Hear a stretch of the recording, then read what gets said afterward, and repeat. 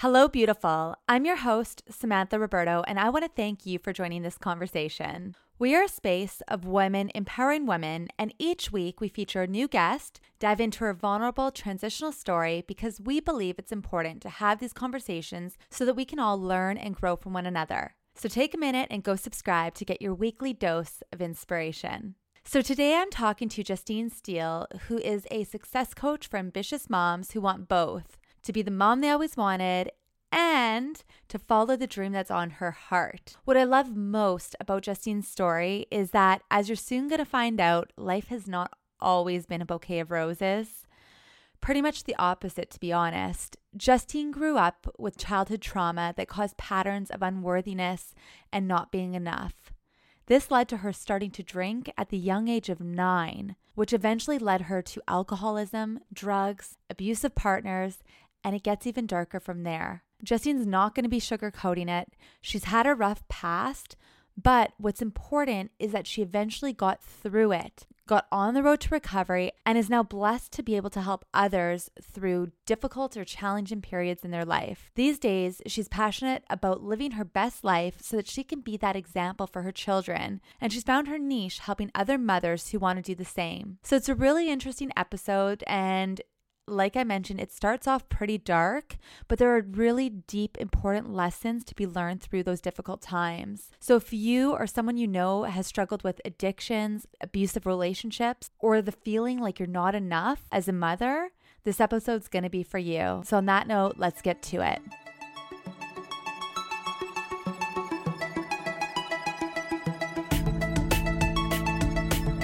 Would you be able to tell us a little bit about your story and give us a little bit of a background as to get to where you are today? Yeah, it's been a long journey to get here. And I don't think if you had asked me when I was a teenager or a young girl what I was going to be when I grew up, it was not somebody who helps other people get to their next level and live their best life. It was pretty chaotic, really chaotic. I always had this sense of, from a really young age, sense of lack of worth. And for me, that really manifested in attention seeking, being rebellious, trying to fit in, but just really driven by feeling like I didn't belong. I remember what stands out for me is being young in grade school. We lived in the worst part of town. Because my parents wanted us to go to a French school, French immersion, we actually got to go to a school out of district. And that was in one of the fancier kind of ends of town. So this is my perspective anyways. Everybody had more than me. They had all the things, they had the good snacks in their lunches, all these things that we think are important, right? Being a kid, I was actually in French immersion too. And I remember at lunches comparing, what did your mom pack you? What did your mom pack you? And I never actually thought about that comparison that we can develop at that young age. Yeah. And it's just so innocent, right? I think the world wasn't against me, but in my mind, it was that comparison. I'm different. I'm from there. They're from here. And so I just really this sense of feeling like I needed to prove myself in a lot of ways. And, my parents, they were struggling, parenting is hard. And I was just kind of floundering and I don't think they really knew what to do. And they were dealing with their own things that were going on. And so I just got caught up, especially in my neighborhood, right? There was a lot of crime, there was a lot of drinking, there was drugs. And I went down that path really early. So for me, how old is really early? This is drinking and drugs.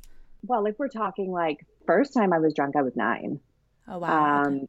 And I tell this story, I have this memory of me, if you want to know what I was like as someone who drank, it's picture me 9 years old, drunk, swinging around in a training bra around a tree in my front yard.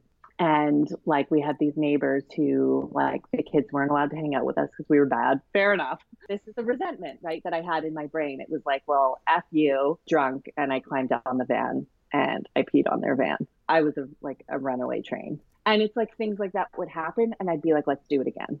Because I just loved that feeling of oblivion, of not being attached to what it felt like inside of me. And I didn't know that then. I didn't know that's what I was doing. But at 9 years old, you're just a child. You really don't know. It didn't start continuously till I was about 12. Drinking pretty much every weekend, and then during the weeks, and then eventually smoking weed. And then, before high school, it was ecstasy, going to raves and all that kind of stuff. was this influence coming from friends? Was it family? Was it like, where did this introduction sort of come from? I grew up in like a drinking culture, right? It's Okay. like family drinks, right? You go camping, you drink. You come home from work, you drink. Like you visit family and friends, you drink, right? There's always like a beer in the hand. It's like just the thing that accompanies everything you do. So for me, it just seemed like, especially as a mom now, you think like monkey see, monkey do. Like, you know, I see my kids modeling like the things that I do. And I'm like, thank God I don't drink. I don't smoke any of those things, right? It's like when I was a little girl, I just wanted to be like them. I think it was just like the next thing. And then I realized when I drank, it made me feel like I belonged. Going through high school, obviously, it was down the rebellious route into the raves and the parties and everything else. What happened next? So before I even got to high school, I really struggled getting assignments in, like finishing my schoolwork.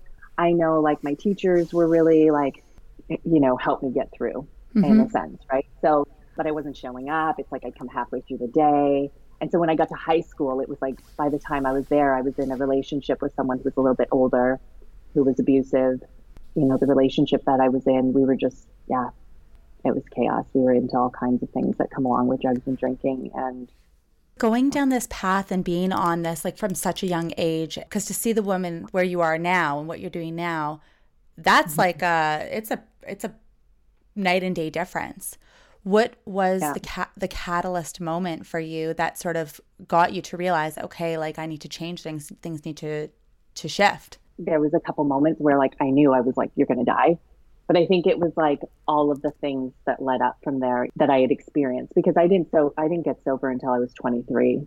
Okay. So it's like I spent, you know, drinking, it was like from 12 till 23, right? A decade plus. But there's a few things that really stand out to me that now looking back were like, so that boyfriend that I was talking about, he ended up, he was murdered. And it was, just drop a bomb there. It's, you know what, it was, that was huge for me because it's really confusing, I think, for people who maybe haven't been in this situation, but he was abusive. Okay. But like, we really loved each other. And I know that seems really messed up, and not that what he did was okay ever, or that I should have stayed or any of those things. But it was like, my mind was so messed up around it because he was dead. And my life was better because he was dead.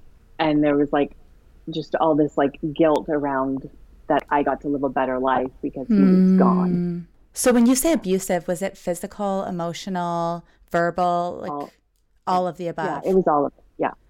Okay. Yeah, it was all of it. Yeah. And you were still with him? He was still in your life when he had passed away? To be honest, there's like a full circle that comes with this story. Maybe we would get to later, but we were supposed to move together to Dallas. I wasn't going to tell anyone. I was going to leave. This is like during the period of like intermittent homelessness. And we were in Windsor, Ontario at the time. About 2 weeks before we left, we got into a really big fight after a bar one night. He beat me up really, really badly. It was like that time I was like, we're so done. We're so done. Ended the relationship. I saw him once before he left. He left 2 weeks later. And then while he was in Dallas, we continued to talk. And he was trying to convince me, and this is like the cycle of like abuse. It's like, I love you so much. I miss you. I can't live without you.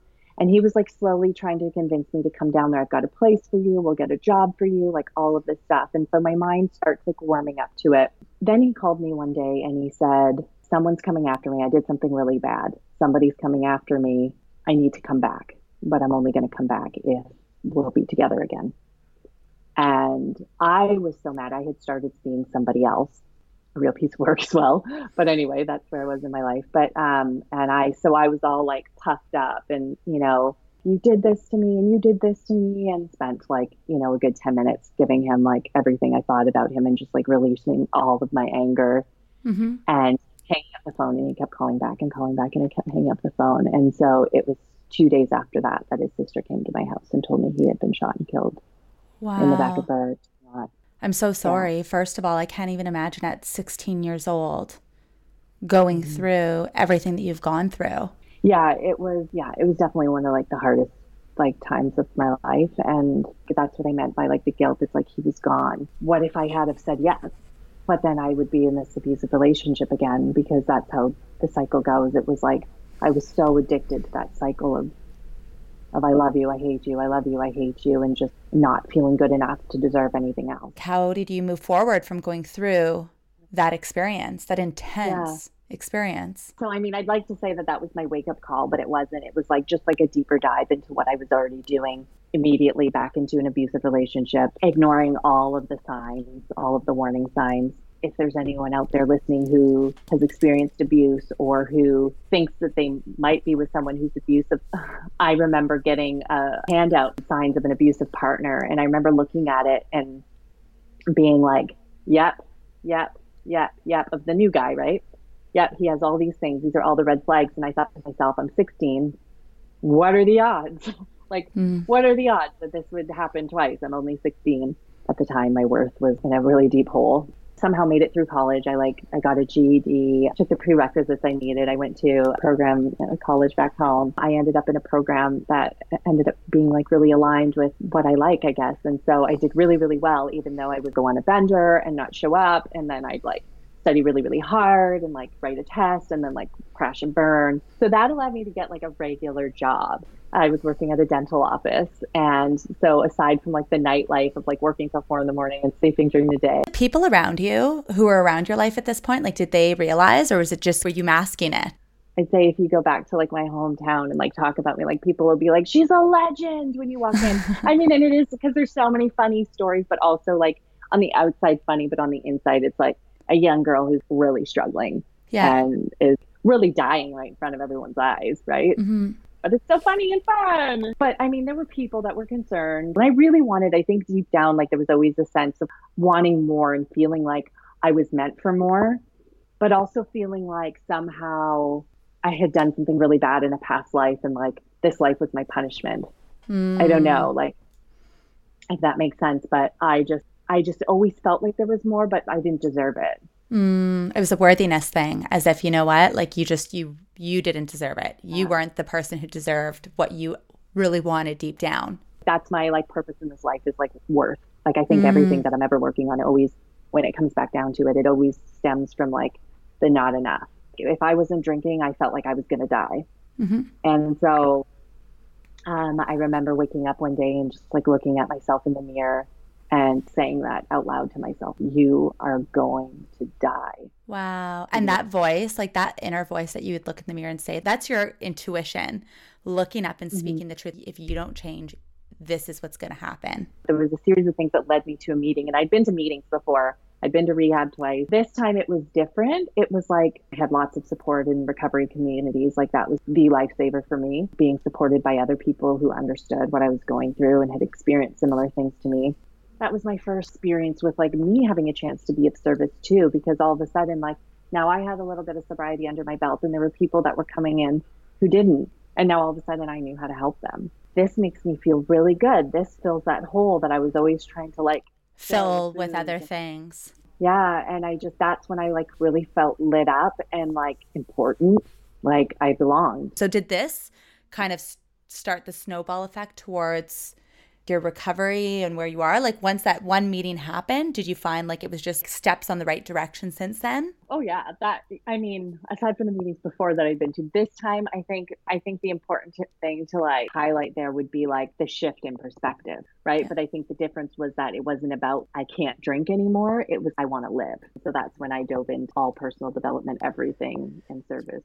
So what do you find, like remembering the early days of that personal development, what were your go-to practices back then that really helped get you onto the path that you're on now? It was being immersed in a community of people who understand what I'm going through and who have been where I've been.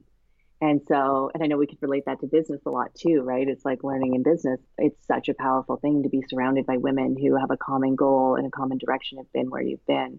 But in terms of that was so powerful to me, just having that community, especially when, you know, one of my core things was feeling like I didn't belong and all of a sudden I did. And then it was just to keep going. That was one of my things. My sponsor at that time, she was like, you just have to stay connected. Just don't let go. Just keep going. There was times where I'd literally like pushed my dresser in front of my bedroom door, hid under the covers because I was just so scared of drinking. You know, the first few months of sleeping, I'd shoot up out of bed, gasping for air every few minutes. It's like I never slept. My heart would be racing. I'd go back to sleep and then I'd do it again and again and again for like that first month and a half after.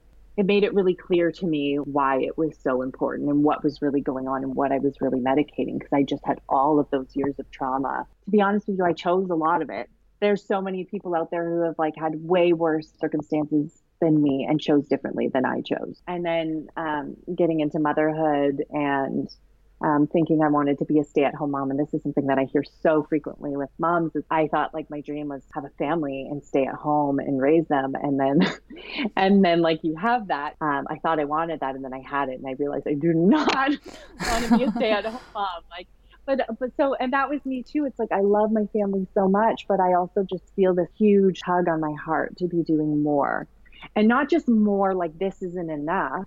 It's like, and this too, this is important too. I have this purpose to fill outside of motherhood. And like, for me, it's about like really sharing that experience, strength, and hope that I have from my journey, so that people don't have to go through what I went through, or that if they do go through what I went through, they have someone that they can relate to. But everything I go through now is right after I have someone sitting in front of me who's now I can help because I just went through it. I don't know how many times I thought I can help you cuz I can help you cuz I can help you cuz, and I wouldn't have that if I didn't go through all of these things. And so, but one of the full circle thing that I wanted to talk about was I posted this really vulnerable video summer last year, who I am and why that matters to you. And it was actually through a course I had done with Amber Valdez. And that was like our last homework assignment. And so I posted it, and it was really vulnerable. And so a woman reached out to me. She was my ex who passed away. It was his sister. Oh, wow. And she said, I've been following you for a long time. I love like what you're doing. I would really love to like talk to you. Can you make time? And so I thought she wanted to talk about my ex and that experience. Earlier in the year, I was doing all this spiritual work, all this healing work. I had some things coming up in my parenting that I really wanted anger, that I really wanted to resolve. And I knew it was related to like the traumas I had experienced in my past. And I saw a couple healers, psychics, and things like that. And so my ex kept coming up, and there was like all these messages he had. So one of the messages, I just read this a few months ago, actually. I hadn't realized it at the time, but it was like one of the messages he had for me, it's time to let your light shine now. And so I was like, okay. And so I'm working on this thing. And then a couple months later, this program comes up, and it's called Let Your Light Shine Live. So I do this Let Your Light Shine Live, and it's like 5 weeks of just digging deep into your story and learning how to like be vulnerable and share on video. But really, she's asking you to talk about your deepest, darkest things live in this like private community, and everyone sharing everything. So all of these things came up, and I just really healed them for the first time. Really talking about hard things is how I heal. And so, and not just to other people, like I have to talk to someone who I feel like vulnerable in front of and naked in front of. Then the last assignment was who I am and why this matters to you. And so then the sister gets in touch with me. She reaches out and she wants to have a conversation. We start the conversation. And first she had conversations about his death, what I knew about it. We had that conversation, and then she goes into, but what I really wanted to talk to you about was, and she starts telling me these things that she's struggling with. And these things, and I'm like, oh my God, he was like, all this time I'm thinking he's coming, he's lifting me up because here I am like ready to heal, and I have this big mission.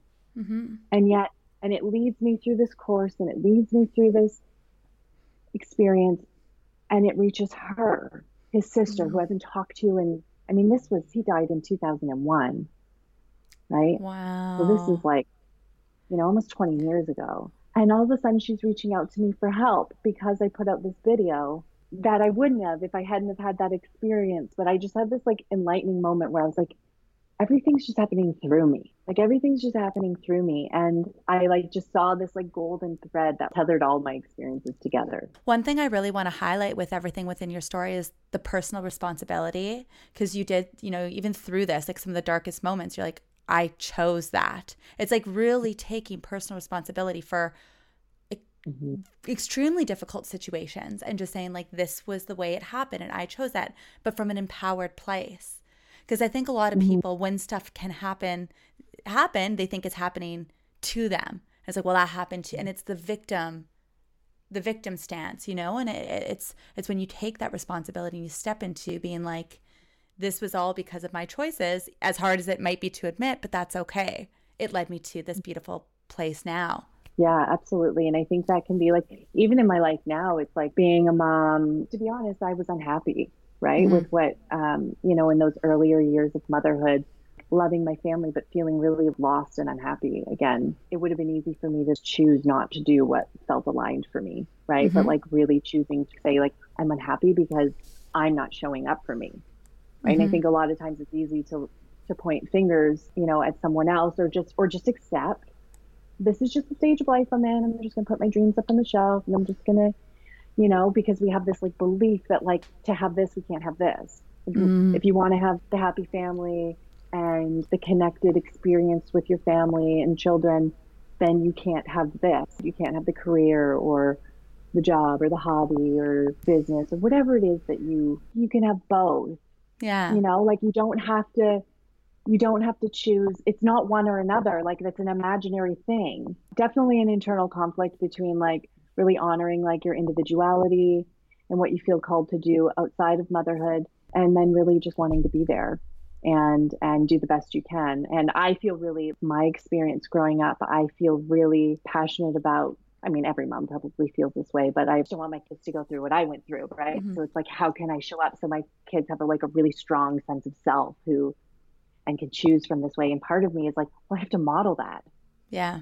And how do I model that? By being myself and following what's true to me. Like, I feel like that's, my mission is like, I want to inspire women, but also like, I want to inspire my kids. I don't want my daughter to grow up and put her dreams on a shelf. Mm-hmm. I don't want my son to turn his back on what feels really important to him because it appeases somebody else. And so how do I model that? By doing it. Are there common patterns within the women that you work with? Definitely. So my passion lies in like just living my truth really fiercely and openly so that I can inspire others to do the same. Like that's my core of like why I do what I do. At this stage of my life, it's through motherhood because that's the stage of life that I'm in.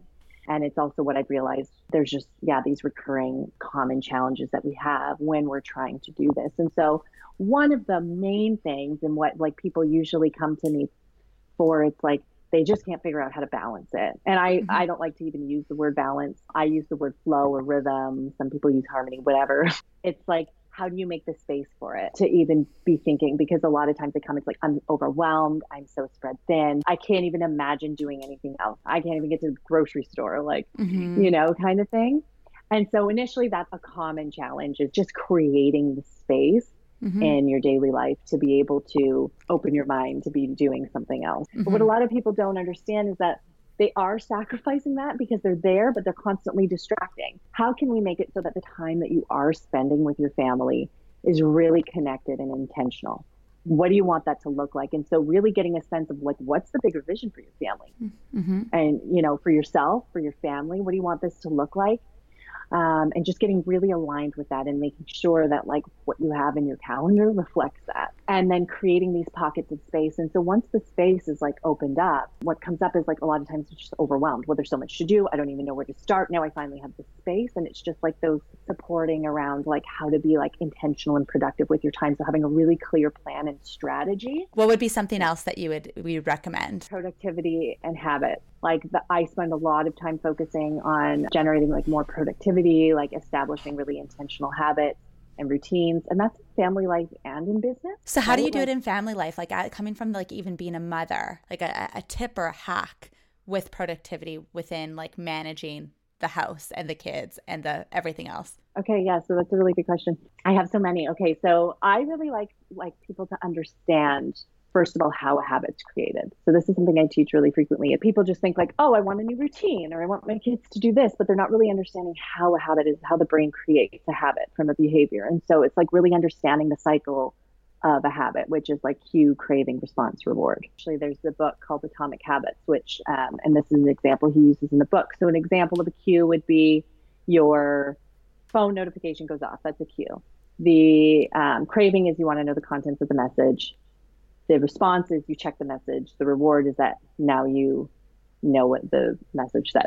So really understanding how you can be intentional about implementing these things into your daily life. And so like with our kids, we have like these routine cards that we put on the wall. Wake up, make your bed. So there's like a picture of a bed, there's get dressed, breakfast, dishes to the sink, all of these things that like a mom's like, what? My kid can do that? And so the full routine, and it's on the wall, and the kids get really excited about it because they help me put it up and they run over it whenever they don't know what to do next. Oh, look at the wall. And they're like, so they have their cue notes. So now they've like just created these habits because they first start by like walking over the wall, seeing what's there, going through the next sequence. And because we keep it really consistent, like consistency is key, and send them back to the wall when they don't know what to do. Now they just do it. Whereas like my son woke up this morning, he like put his clothes on all by himself for the first time in his room. Usually he like comes downstairs, wakes us up, and it's like this whole thing on the couch. I need help. No, you don't. So he did the full routine this morning all on his own. So that alone, like if you can start implementing that and you have multiple kids and they can sort of take that on little by little, that creates a lot of space. That's a pretty good habit to have. Yeah. And it's really rewarding for them too. So you can actually like have I use a habit tracker, so like kids can actually like check off when they finish something because it gives that little release of dopamine. We haven't done this yet because it's new, but it will be where when they get X amount of stars, then they get to pick the Friday night movie, or they get to decide, do we go to the park or do we go to the pool, or whatever that might be, because that's that reward piece of the habit cycle, right? And so sometimes like a habit doesn't have an immediate reward. Like, so I'll use this example of like working out, right? Like you go to the gym once, you didn't lose the weight that you want to lose and you don't have the like ass you want to have, right? It's like you have to like keep going. So maybe it's a check on the list. And then at the end of the week, I have X amount of checks. So that means I'm going to put $50 towards savings account for a trip or something like that, right? Like, right. So how do you increase the reward? But I think what we've done in our house, find little areas so that like, you know, with our laundry, with the way we do our dishes and make our bed and all that stuff, like it's all really intentional, but it frees up. It sounds really regimented, but it frees up so much space. In the beginning, it's probably just like you have to spend a little bit more time locking it down, making it the habit, getting it in there. But then once you do, that's a lot of like less chaos at 7 a.m. when you're getting everyone ready to go to school and you want to go to work. Absolutely. It can be like, you know, some days it's a real struggle. I think every parent can like relate to that, like trying to get out of the house, like a fight or flight response, really understanding behavior change and how you can use that. So that and mindset. Okay. So into mindset, what is one of the mindset hacks that you can give to a mother who is listening? So definitely like questioning your beliefs that you have that come up around, I mean, anything really. I think that's for anyone, anything really, but really like kind of capturing what they are, trying to understand them and getting curious about them has been like super powerful for me. What are common ones you see within mothers that you work with? Is there like some that you sort of patterns you see? Yeah, I'm a bad mom. Definitely. It's like usually like I'm a bad mom. I'm not enough. And this isn't specifically towards motherhood. It could always be, you know, between like your business as well. It's like, I can't, other people can, it's easier for other people, those sorts of things. Really understanding like how to work through those. And that's like what I teach in my program as well. It's like when we're going after what it is outside of motherhood, it's like all these things come up, right? It's like we have these beliefs that all of a sudden we've created the space and now we've figured out how we can be productive in our time and really intentional with our time.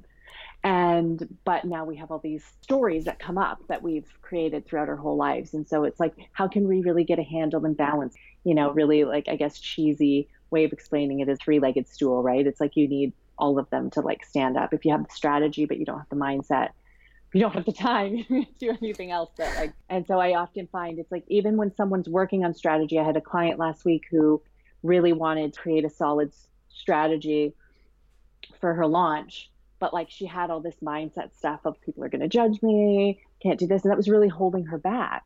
So it's like, okay, let's create the strategy, but let's focus on the stories that are coming up around it. Right. Because if you're just like gunning it with the strategy, but you have all these stories and beliefs that are coming up, whether in parenting or in business, right? It's just, you almost just feel like on the hamster wheel.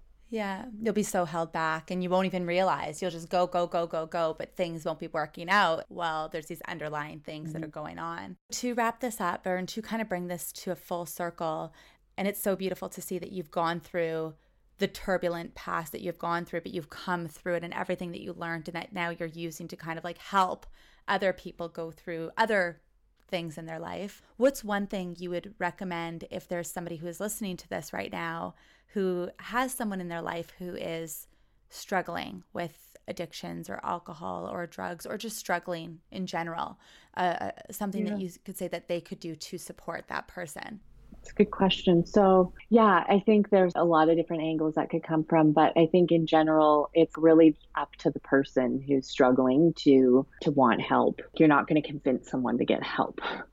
Generally, I mean, I guess there's interventions and those sort of false bottoms, but there's a fine line also between like enabling and, so that's why I mean, like, it depends on the situation. But I think if it's not an enabling type situation and it's open and you can be a support, just being willing to listen, always getting permission to offer support or advice. For me, in my experience, I wasn't going to get help because someone told me to. When someone told me to get help, it was like, you should also get help, If it's a healthy-ish situation, just being an ear, being a support, knowing that they can come to you. Sometimes it is setting a boundary and saying, this isn't okay. Like, I know that you're struggling and I am here for you and I want to be here and I want to support you, but I'm setting this boundary because I'm not willing to participate. It can be really powerful because sometimes by like just it being okay, it just enables people to keep doing it.